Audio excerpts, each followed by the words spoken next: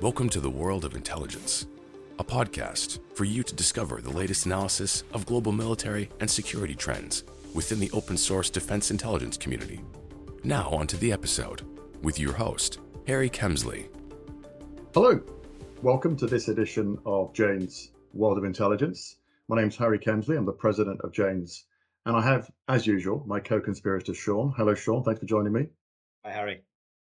I'm also delighted to tell you that I have Emily Harding with us. Hello, Emily. Hello.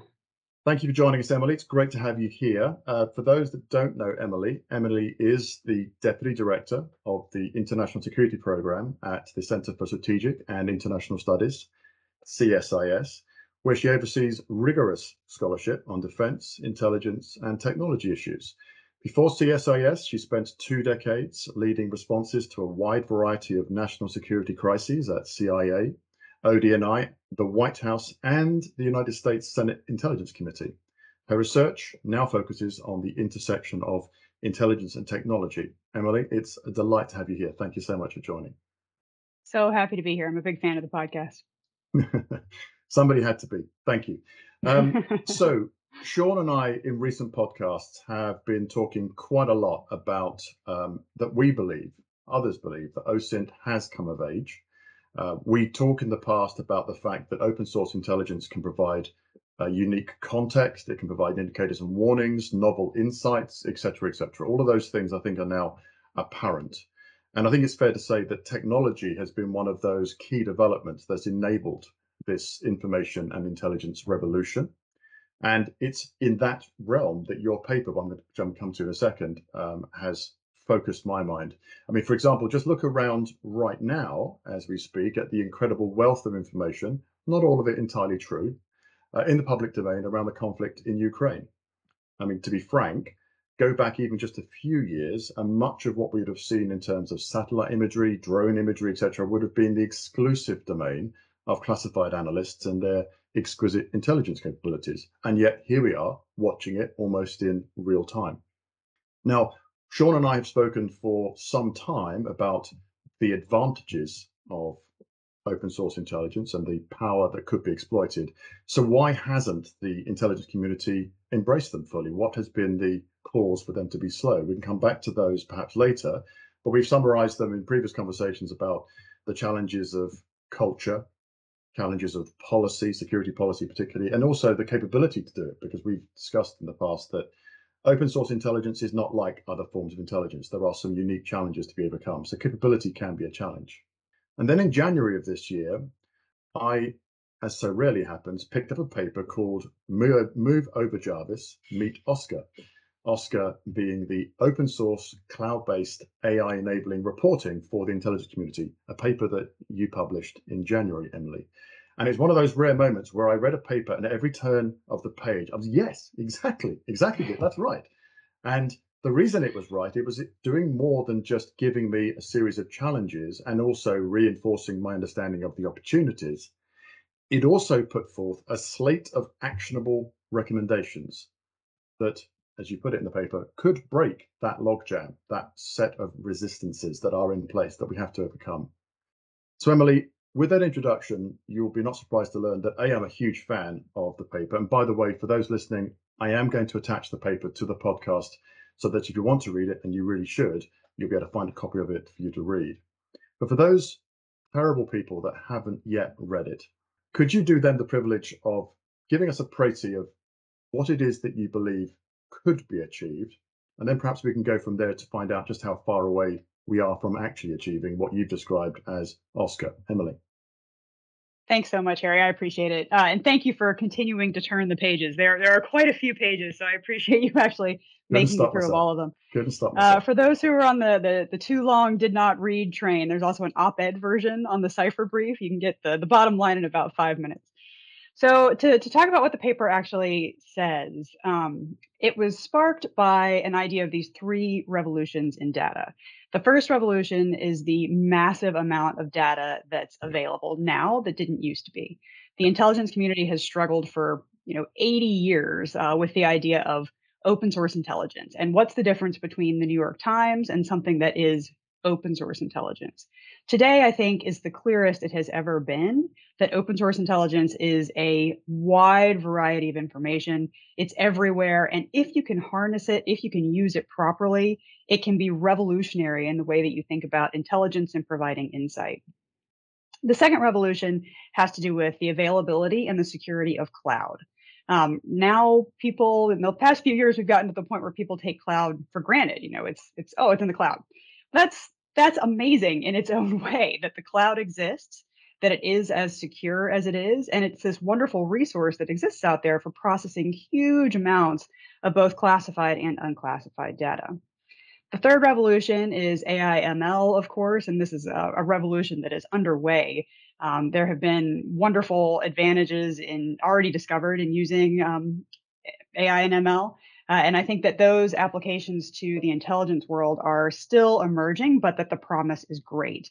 And the combination of this huge amount of data available, the availability of computing resources on the cloud, and then AI ML can really lead to a new way of thinking about intelligence, of insight, and what is available to both the government and to private sector open source analysts.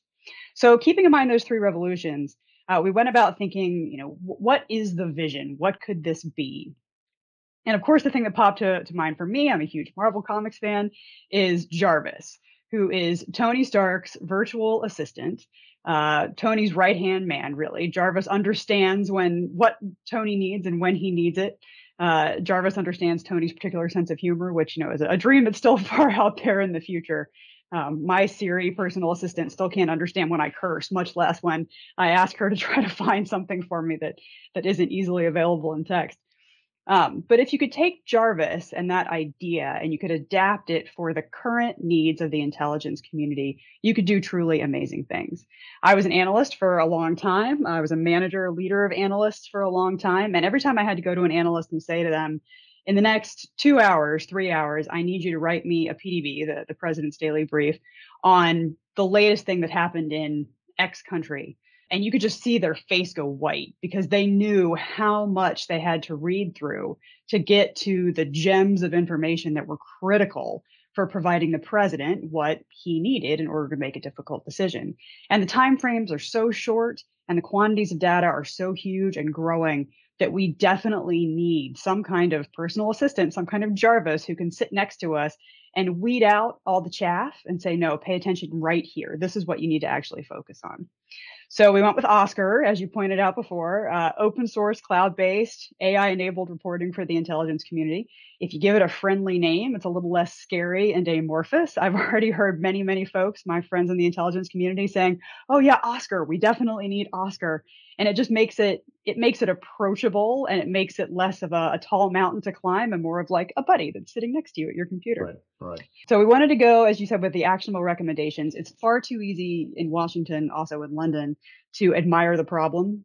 Yep, that's a problem. We're good at that. And then never quite get to the point where you break through the logjam and you actually come up with the levers that need to be pulled in order to make this thing a reality. And that's what we wanted to go. So I'm intrigued. There's lots you just said there, which we've talked about in the past. So I'm not going to repeat back at you what you've just described. And thank you for that praise, C. But I'm intrigued to now establish just how far away we are from Oscar. By the way, you should probably trademark that name for when some tech company decides to create something they want to call Oscar, and it'll be based on your paper. Just saying. I think for me, for me, understanding the elements of your paper, the actual recommendations you made, let's go through them. We don't have to labor any one of them, but let's go through them and let's understand how far away we are from actually delivering that. So if you can take us through some of those key recommendations that you made in your slate of recommendations. As we go through, we'll pause between them, and Sean, we'll talk about how far we think we are from other perspectives that we've seen perhaps outside the US, in the UK, for example, in perhaps NATO, Five Eyes countries. Because what I'm keen to understand is, because I got the sense as I was reading it, Oscar feels reachable, not entirely, not understanding nuance in jokes and sarcasm, for example, as per Jarvis, but in some of those areas, it felt reachable. And I really want to get a sense of how far away we are, because if it's not that far, then maybe we should be pushing harder to make some of those things actually become reality quicker than they might otherwise by themselves. We'll come back to those. So let's go through the recommendations, Emily. I'll leave it in your hands to take us through the order that you want to take us through. But let's go through those and then agree how far away we really are from them. Sure. So I don't think we're very far. I think that a lot of the technology that could get us 80% of the way there is sitting on the shelf right now. There are two companies that I'll pick on real quick, and they are already looking at natural language processing in a way that is very close to sort of an initial operating capability for Oscar. They can take a huge amount of information, boil it down to key points.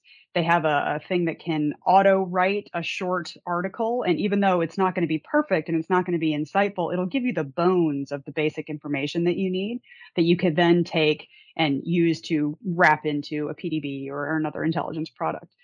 There's another company, and they are doing something very similar where they have figured out how to look across huge amounts of data. They started focusing in the CT realm and then drawing out from multiple different formats into a natural language processing format, and then using that to recognize patterns. They have a feature as well where they can take all that information and auto generate basically a summary. So in theory, you could take somebody who's brand new to an issue and say, read this. Here is the latest 2 weeks of information boiled down to, a 20-page paper. Yeah. So you spend half an hour reading in instead of 2 hours reading in or a week reading in. Yeah. So that's kind of a very initial step towards what we're going for. As far as the recommendations go to get from where we are now to where we really want to be, where we have a comprehensive capability for intelligence analysts, I wanted to talk a little bit about the culture problem, the risk and security problem, and then the acquisition problem as well. Yeah. As a researcher, I love my methodologies. And one of my methodologies for this paper was that I invited in a group of experts from across academia and tech and government, and I gave them a survey and said, which one of these problems are really the core of what's getting in our way from making this a reality? And then I made a key mistake, which was at the end, I put, it's an amorphous culture problem, and none of these actually it captures the whole thing by itself. And of course, the majority of people picked the amorphous culture problem. But that then gave us an opportunity to really dig deep on what culture means. Yeah. And it turns out that when we talk about culture, what we really mean is the demand coming from the people on the ground and where that meets the policies that the organization has put in place. And so we took those two things apart. And on the culture and demand problem, I mean, we have all been former government professionals. And when you're in the government, you know that the press of business reigns supreme. You don't ever have time and to really learn or experiment or with a new kind of tool that you could use. What you're doing is just trying to answer the mail and answer it today. So there's a culture problem. And as a result, we don't have the demand signal coming from below that I think would change some of the policies that are getting in the way. So what are those policies? I don't like picking on the security guys because they're the security guys and they rule supreme. Also, they are professionals who are working with the best possible intentions to protect our governments and their secrets.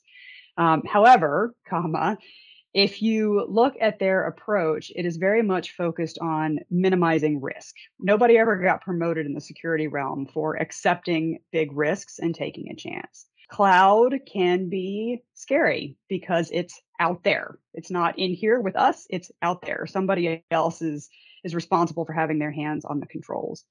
The other thing that's scary is the word unclassified. Nobody in the security realm likes to hear that something is unclassified because that means it's available to everybody and all of the holds are off. And when security folks hear that you want to let a whole bunch of analysts loose on some publicly available data and let them run queries, what they hear is adversary then figures out our priorities. Yeah. Well, maybe, but that's not necessarily a bad thing. Some of our priorities are so obvious that it doesn't really give anything away with those queries happening. There are also ways to obfuscate those queries so that it's not as much of a problem in a security breach as it might appear at first. So that's risk and security. One of our recommendations there is to explicitly accept risk. Something like the leadership of an intelligence agency saying, if 20% of your projects aren't failing, then you're not trying hard enough. Or saying, we know that there will be some security risk in what we're about to do. We want you to do it anyway. And that provides the explicit top cover that people are going to need. And then the third thing that I wanted to raise is really the wonkiest and the most inside the beltway DC complaint, and that is to fix the acquisitions process. I mentioned a couple companies earlier who were playing in this space. There are many of them, and every single one, when I talk to them about what they're trying to do, all point to the ridiculous hoops they have to jump through in order to contract with the government as the major impediment to pushing these kinds of things forward. The government likes to think, if it wasn't built here, then it's probably not good enough. I also like to say, well, these are the exact specifications on the exact timeline that I need. Yeah. And the private sector just doesn't operate that way. What we need to do is move to a much more flexible approach where the government can say, these are the capabilities that we need. And once we accomplish those capabilities, how you want to go about providing them, we're agnostic. Also, speed, the FedRAMP process, which is a whole hideous process that the government has put in place to verify cloud service providers. 18 months is an extremely rapid timeline for getting through the FedRAMP process, and that's ridiculous. Technology moves way too fast to be putting up with that. So my goal with these recommendations was to shift the mindset from here are all the things that we can't do to here are the things that we can, with really some pretty small tweaks and some courage. Yeah, great. So if I were to, Tracy, that, I think what I've heard is there's a bunch of technology that's ready to go. We have to get our heads around using it. There's a number of policy things that we might need to take some very careful steps around and do some explicit top-down thinking on that. And then there's a bunch of culture. And for me, and Sean, I'm going to start with culture because it's one you and I have talked about before in terms of how far away do we really think we are in terms of changing the culture. Just to get you started, one of the things that I'm worried about with culture is that we have, quote, indoctrinated, unquote, our analysts to believe unless it is assured and it is classified, it isn't usable. We have, for too long, in my opinion, allowed our analysts to believe the only thing that matters is what they see on that TS system they're working with, rather than what they could get very, very quickly and easily. Oh, and by the way, that they could share subsequently, another topic for another day, from the open source environment. So, Sean, culture, what's your view? How far away are we from getting the culture thing correct? Well, first thing I'll say, Emily, is that I love your paper too. I even take it fishing with me. It is that good. And the reason it's that good is because it actually... Wait a minute, Sean. Do you wrap the fish in the paper? No. I read it because I don't get many bites. So it's a waiting game. Anyway, but the great thing about it is it does make some recommendations. We are very good, as somebody said earlier, about admiring the problem, and this actually starts to get somewhere. But back to your question, Harry, though, the culture issue. We've got a real tension here between the imperative to act. And the imperative to act now on OSINT is because we are seeing it coming of age, like it or not. The Ukrainian crisis, or the really bad things happening there, has catalyzed the commercial world to really adopt some of the techniques and procedures. And the result of that is that we're seeing narrative now in some of the big media, which is far more sophisticated, well informed than it's ever been before. And that, of course, permeates through to the policymakers and decision makers who think, this is really good stuff. Why do I need my intelligence organization? So there's a real imperative in that the intelligence community cannot become irrelevant now. So if that's not a catalyst to act, then nothing is. But against that, you've got what was quite a complex issue, really. So, and I love your three revolutions there, Emily, as well. Sort of huge amounts of data, the availability of the cloud, and then the AI ML, which I think there's a little bit of a red herring there because I don't think we're necessarily as positioned as we could be to actually benefit from that. But we'll park that for a minute. So it's the ability to change versus the actual need to change. Now, I've talked, as you know, about culture till the cows come home. Sorry, that's a British phrase. And I always think of it from an analyst perspective. So when I was in DIA trying to inculcate a culture of intelligence sharing, in the back of my mind was always what's in it for me as the analyst. So it has to give you something. So it has to give you an improved product or make things faster or more efficient. And there has to be a reward for it as well, because exactly, again, as you said, Emily, it's very easy. You can get criticized and lose your career for doing something wrong. And therefore, the incentive to innovate and do something different just isn't there. But if you, A, get rewarded for it, and B, makes your job easier and better, then you've got a chance. And that goes down to many, many things that you've talked about, the policies, of course, that people do hide behind policies. And I've got some friends who are senior security officers as well. But they really know their policies, and nobody takes on policy. It was one of the things that was quite remarkable when I was out there saying, right, we need to change the policy. And people used to look at me like I had two heads, like, you can't change policy. Policy is policy. So there's almost a cyclical thing with, the culture we don't really want to change. Therefore, we're not going to try and change the policy, but the policy needs to change to make it happen. So the culture comes from the top down and the bottom up. I agree with you, Emily, that we need senior leaders, not just to say the right words, but to act the right words and take that element of risk, saying, no, we are to make this happen. But it's got to come up with the middle as well from those very clever young analysts who, are the ones who tend to leave because they're not being allowed to be given their head to innovate and to adopt new policies. And you've heard me say this many times, Harry, the problem we've got is the frozen middle that are very, very good at their jobs, that have always done it a certain way because that's how they've been indoctrinated and how they've been trained, and who are not for changing. And they're the target audience that you have to get to, because if you make them really want to do it and champions of it, then everything happens from there. So, I mean, there's lots of other elements to the cultural piece, but that's a really big one. And of course, finally, you've got to get to the person who can say yes and make it so, however high up that is. And of course, that's incredibly difficult, particularly within any big government organization.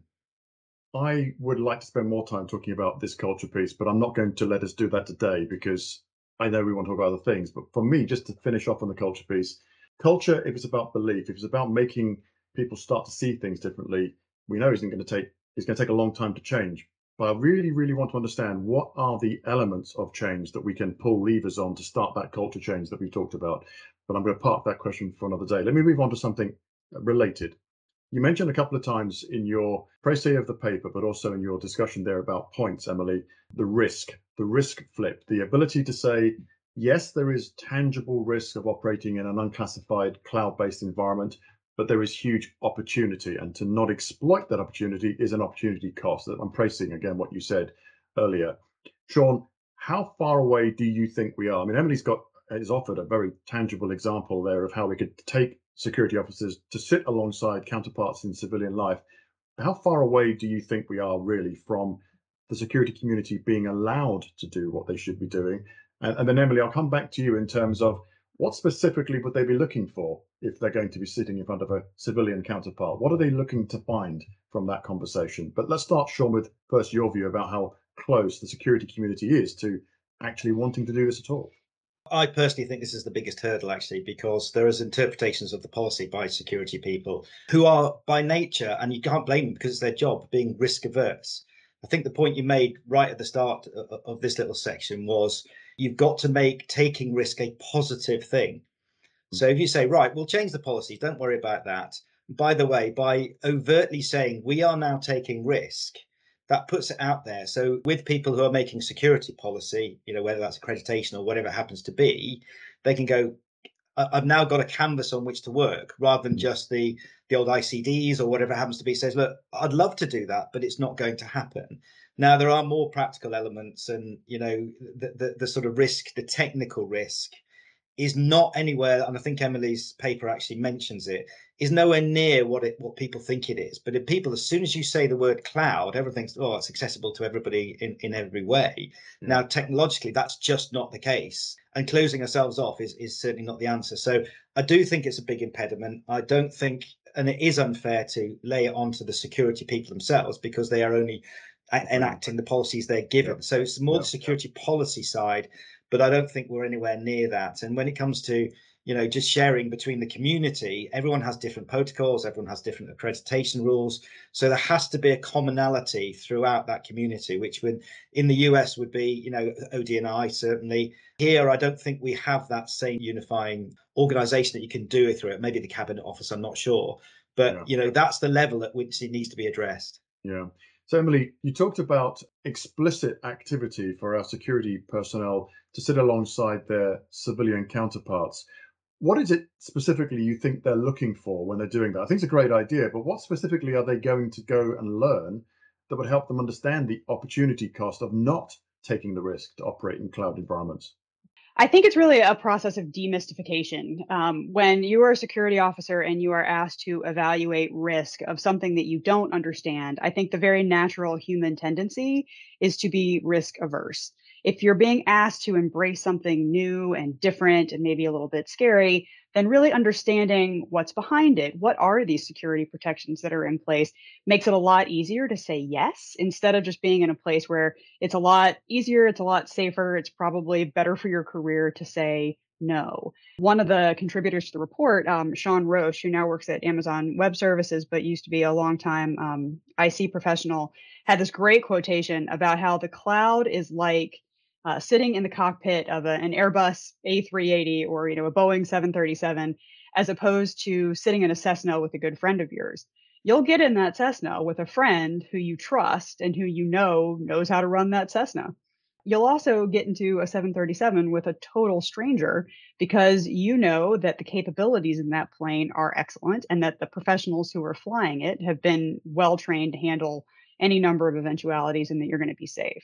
So we need to get to a place with the cloud where it's like the cockpit of that 737, that the people who are evaluating risk can say, okay, I understand the way that this technology works. I understand the training of the people who are running it. I understand the security protection measures are in place.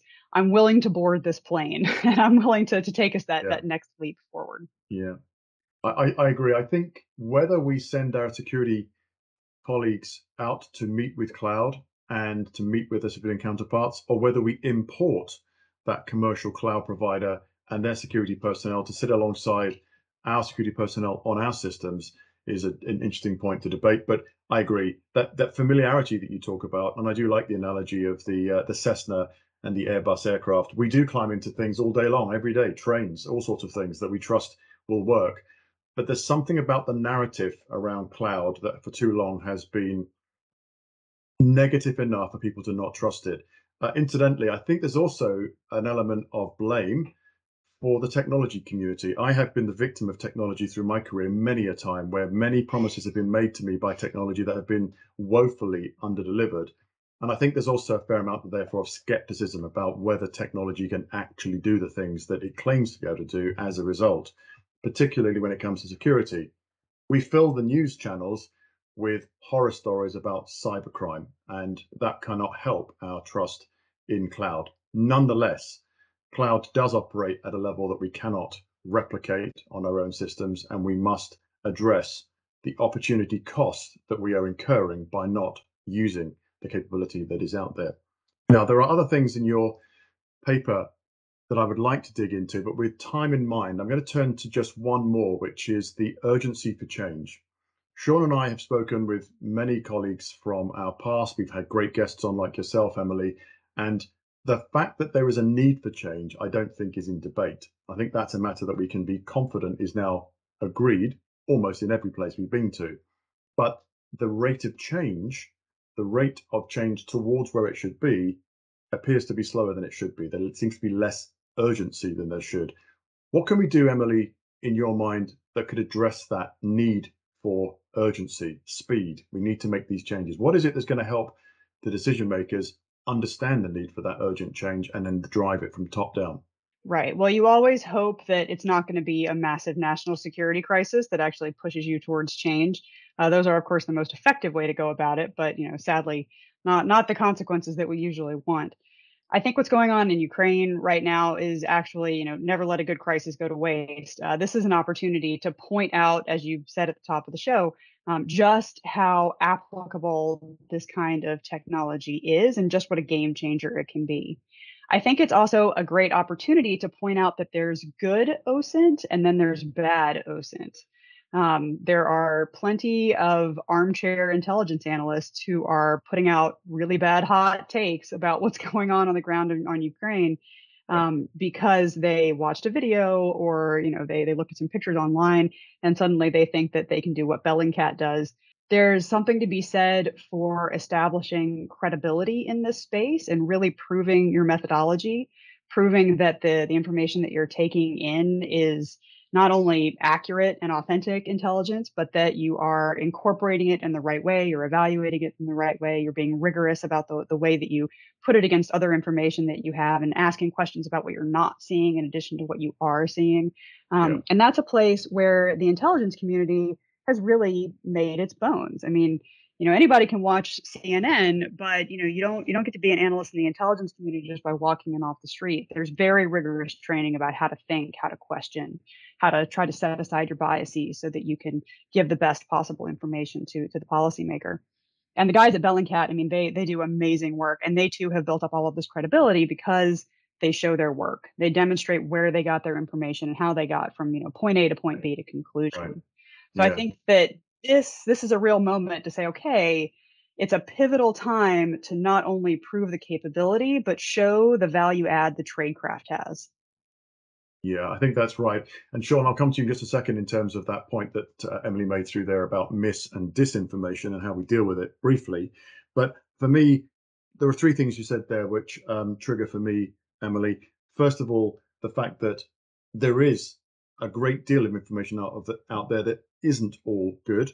We need to be able to understand what looks like good information and what looks like bad. And that talks to a point we've made in the past, Sean, about data literacy of the audience as much as it does about the responsibilities of the open source intelligence provider. You talked about the fact that you should be auditable, you should be able to prove how you came to the conclusions that you have reached. And of course, that is the tradecraft of intelligence in the classified environment. There's no reason why it shouldn't be, and shouldn't be demonstrably so, in the open source unclassified environment. And third, you talked about, in effect, that if we don't get this right, if we don't allow everybody to see the real power and truth available in open source intelligence, they're going to continue to underutilize it. And that for me would be the greatest travesty. Sean, just before we start to close, can you just give us a few moments of your thoughts about the dealing of the mitigation of mis and disinformation? We're seeing a great deal of this, of course, in the information campaigns around the Ukraine conflict. What are your thoughts about how we deal with that? I recognize that's a massive topic, but what are your thoughts about how we deal with the mis and disinformation in the open source environment? Yeah, as you say, Harry, I mean, there's a whole new podcast there, and you hit the sort of one of the primary words that I was going to use, and that is developing tradecraft. So you develop your credibility by having processes that you can actually are repeatable, scalable, but also you can, as Emily said, with Bellingcat, you can actually show your workings. And we have a duty to the community to be able to do that. You do see a lot of one-shot wonders who just say that, sensational, see something, extrapolate something for it, and it's completely wrong. Now, that is not just within the open source commercial intelligence. It happens in the intelligence community too, but you don't last that long, too long. So you develop your reputation, your credibility by being all those things, but also showing you're working out. Now, we are seeing open source intelligence being used as information and disinformation. But the difference between, I would respectfully say, between ourselves and the Russians is the Russians will just throw out anything that is absolute lies, whereas we will not do that, either commercially or within the intelligence community, because the information is supported by the evidence. The tradecraft that exists within the community, you use as many sources as you possibly can, you cross-correlate, you integrate, and you provide your best assessment. That doesn't mean to say it's 100% right all the time, but it means you're going on your best source. Now, if you use it for information, then that's fine. It's a slightly different use of the same intelligence, but it's still very legitimate. But coming back to, the future for OSINT and for, that credibility, you start to then look at the education and the training part of it. One of the debates we used to have in the DIA when I was there is, what do we want from the future analysts? Do we want somebody who is very tech capable, who can code even, who can develop, who at least understands the power of, or the potential for artificial intelligence, machine learning, etc.? Or do you want somebody who's an expert on the geopolitical situation in country X or country Y? Well, of course, the answer is if you could have both in one person, and there were a few very talented people like that, but only a few. But the answer is clearly both. Now, that comes with training right at the start as well, to make people aware of what the utility is. And then when you're talking about, 3 to 5 years down the line, as per Emily's paper, then you start looking at, at what stage of the automated loop do you bring the human into that loop to validate, QC, make the assessment, the so what piece, as you've heard me mention millions of times, that adds that value to the automated stuff. Now, that we're a long way from there yet. And I think that's part of the reason that this appears so difficult Are we trying to, using your aircraft analogy, fly the aircraft while we're still trying to build it? And that's a real danger as well, I think. Well, thank Always. you. We're always trying to fly the aircraft and build it at the same time. Yeah. That's just the way the IC rolls. Yeah, whether that's an Airbus or a Cessna, that's true. We have to fix the aircraft while we're flying it. So, Emily, Sean, thank you so much for taking the time. We are out of time and I need to move us on. So, Emily, let me start by thanking you again for A, writing and then B, publishing the paper, Move Over Jarvis, Meet Oscar, the open source cloud-based AI-enabled reporting for intelligence, and for giving Sean something to read while he's fishing, which is always worthwhile because he's not always catching fish. Thank you for the time in this podcast and your contribution. As I so often do, I'm now going to ask you both to give me one takeaway from this session. And to give you the time to think about your one-line takeaway, let me give you mine. For me, of all the things we talked about, I'm looking for something that drives urgency. I'm looking for something that might help us improve one topic we didn't get to talk about, which is the woeful acquisition process we have to labor through to get these things done. You touched on, Emily. What's going to drive that from where I'm sitting is a recognition of the opportunity cost, the things that we're missing by not engaging with open source. And one of the missions, I guess, that Sean and I have been trying to drive for the last period of couple of years with this podcast and other work we're doing is to demonstrate the value that can be derived, exploited from the open source environment. So for me, the one line to take away is we have to address the risk. We have to take that on full bore to really see the opportunity. That's my takeaway. Sean, I'll come to you next, and then Emily, if you allow me to, I'll ask you to finish us off with your one-liner. So, Sean, what's the one thing you want the audience to take away from this session? You always do this to me because I wrote down the word urgency, but however, because that's now taken, I would say the direction. Somehow or other, we need to get to the level that can say yes and drive things forward, to make it a priority and say, make it so. You know, there's lots of champions who are armchair champions. And I'm not trying to be pejorative there, but people that do get this at very senior levels within the intelligence community and the policy level, but for whom it's not a priority because they're fighting the daily fight and all things that go. So we need someone who's a champion that can say, make this so, and then eventually it will happen. Yeah, thank you, Sean. Emily, the final word. Now, Oscar is the parachute and it's right there. You can reach out and grab it. But I think that it's easy to forget when you're sitting in the bubble of the intelligence community that you do have competition and that the competition is all around you. And the credibility platform, the preserved place of respect platform that the intelligence community is standing on, it is burning and it's shrinking as the open source intelligence world grows. And I think it's one of those times where you've got to look around and say, well, we could keep sticking our fingers in our ears and say, well, we're still the IC and nobody can do what we can do. That's true, but you also need to be embracing all of the tools that are available to you so that you're providing the best possible insight to the policymaker, because that is the mission. So embrace the open source world, jump off the burning platform and into the waiting arms of this technology that is there to help. Perfect. Thank you so much. Emily, Sean, I'll draw a close there. Thank you very much for your contribution. An excellent session. Really thoroughly enjoyed it. Thank you so much.